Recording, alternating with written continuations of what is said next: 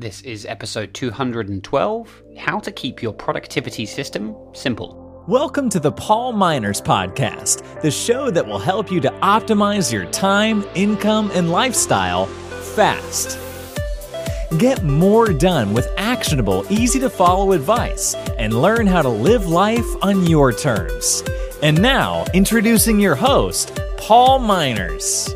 Hey everyone, and welcome back to the Paul Miners Podcast, episode number 212. As always, it is a pleasure to have you listening today. I know how valuable your time is, and it means a lot to me that you would tune into this episode, so thank you for joining.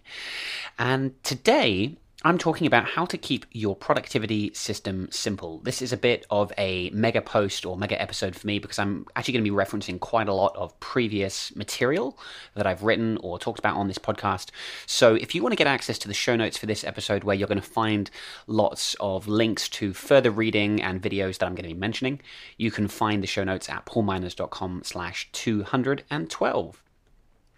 And so the idea behind this week's episode is that really, if you want to be more organized and effective when it comes to managing your time, the key really is simplicity. People often come to me because they want help because their own productivity systems are overly complicated and hard to manage. And they tell me that, looking at my systems online, mine seem really simple. And they tell me that, they spend a lot of time maintaining their own system and doing a lot of work about work instead of actually doing important work. So they kind of want to know, what's the secret? How do I make a better system? And there is no real secret other than what I've just said, which is that I try to make things as simple as possible. So that's what I'm talking about. So a few things I think to keep in mind when developing your own simple productivity system. Firstly, don't overlap your tools. Each tool that you use should serve a particular function, and this should not conflict with other tools that you use. In other words, there should be no overlap between the tools that you use. For example, email, calendar, task management, notes, file storage. All of these apps, they serve a specific purpose, and some people run into issues because they use their email like a to-do list, while also having a separate task management system. So you kind of now have task management happening in a task management system and your email. Or they use notes to store files instead of having them in a cloud storage system. So you've got notes files spread out as well. And so if you overlap your tools like this, you end up in a situation where you're not sure where to look for tasks or to find specific files.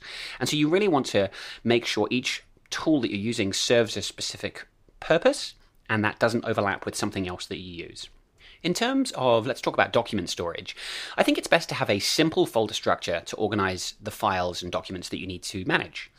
Because if it's too hard to sort your files, if you have like a complicated structure, you end up leaving documents on your desktop or in your downloads folder on your computer, and things get messy very quickly. And so in the show notes for this episode, I've linked to a video where I actually show a very simple folder structure that I use. And as you'll see in the video, I break things down into kind of work and personal folders. That's the highest level two categories in my folder system, kind of business and personal. And then within each of those, I have subfolders for things to organize the different types of files. So I have folders in business for client work, for accounting, for my podcast, for images and things like that. And they might break down further as well. So in accounting, I've got folders for each financial year. But the key is to make sure that the folders are mutually exclusive. It should be obvious where to put something when sorting your files. What you don't want to have happen is you to be thinking, okay, I need to get that file. Where is it? It could be in actually one of these three because it's related to a client and it's also a project. You really want your folders to be mutually exclusive. And it's the same with any note apps that you use. I use Apple Notes, and I've linked to a video showing how I use Apple Notes. But if you use something like Evernote or OneNote, again, you want to keep those sort of top-level notebooks, which are basically folders, again, nice and simple. I basically break things down into the main categories of my life and work. So I've got work, personal, property, journal, reference material, things like that.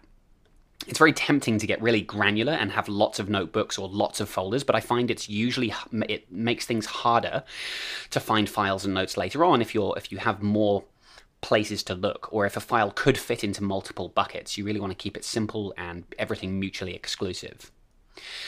We can apply the same idea to tags. Lots of productivity tools now give you the option to tag something. So, for example, in the Finder on the Mac, you can tag files. In Asana and other task management systems, you can tag your tasks. In note-taking apps like Evernote, you can tag a note. Tagging or labeling in Gmail as well is a very common practice. And tags are basically a way of labeling an object and applying some context to it. And if you've ever looked at productivity systems like Getting Things Done, GTD, or even things like The Secret Weapon, which is an Evernote storage kind of productivity system, these systems really heavily rely on tags. And a lot of people get carried away creating more tags than they can keep track of, and it makes it a lot harder to find your work later. And so, for example, in the Finder, when it comes to storing files, I have just a very few tags. I have one called Favorite, which I use to group together files that I just want to get quick and regular access to. So I have a spreadsheet that I update every week, which I've favorited. I have a tag called Process, which I use to group all my standard operating procedures together. I have a tag called Download, which is used to group together the downloads and free resources that I've listed on my website. So if somebody ever emails me saying, hey, I didn't get my download, I can just quickly find it. I have a tag for templates, for documents, contracts, proposals, things like that. And I have a tag for archiving. So this is one that I use if I need to archive something onto an external drive. I tag it, and then I can, when I'm next plugged into my drive, I can archive that file. So really just a handful of tags that I use to organize things. I've tried not to get carried away. Because I've worked with clients who have created lots of tags, but basically have never used them, or they've forgotten they even existed, especially in a tool like Asana. They have all these tags, but they just don't use them, or they've forgotten they exist, and there's just too many. The more tags you create, the more there is to maintain, and it really just adds to the clutter in your system. Again, we can continue this philosophy with things like mailbox folders.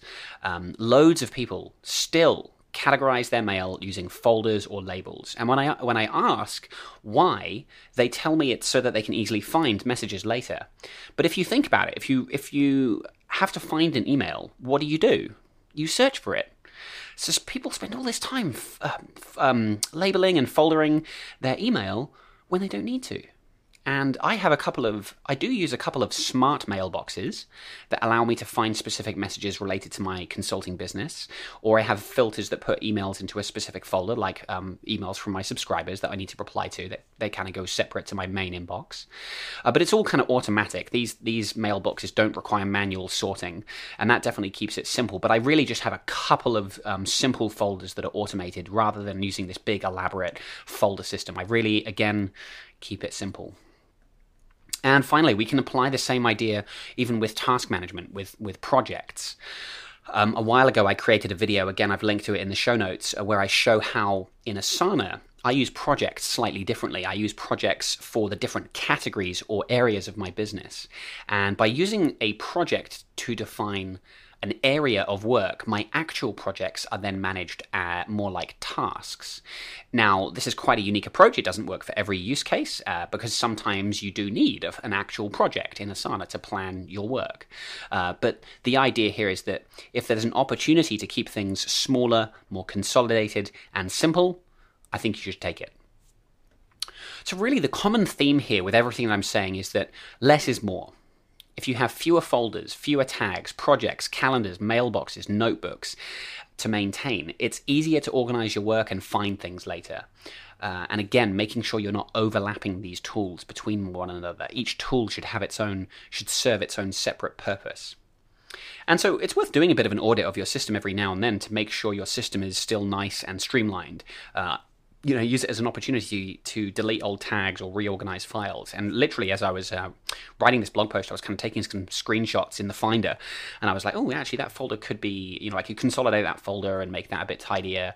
And I quite like doing that, kind of doing that cleanup every now and then. So I want to hear your thoughts. How do you keep your productivity system simple? If you want to head on over to the show notes, paulminers.com/212. I would love to hear your thoughts, comments, feedback, good or bad. As always, I really appreciate the feedback.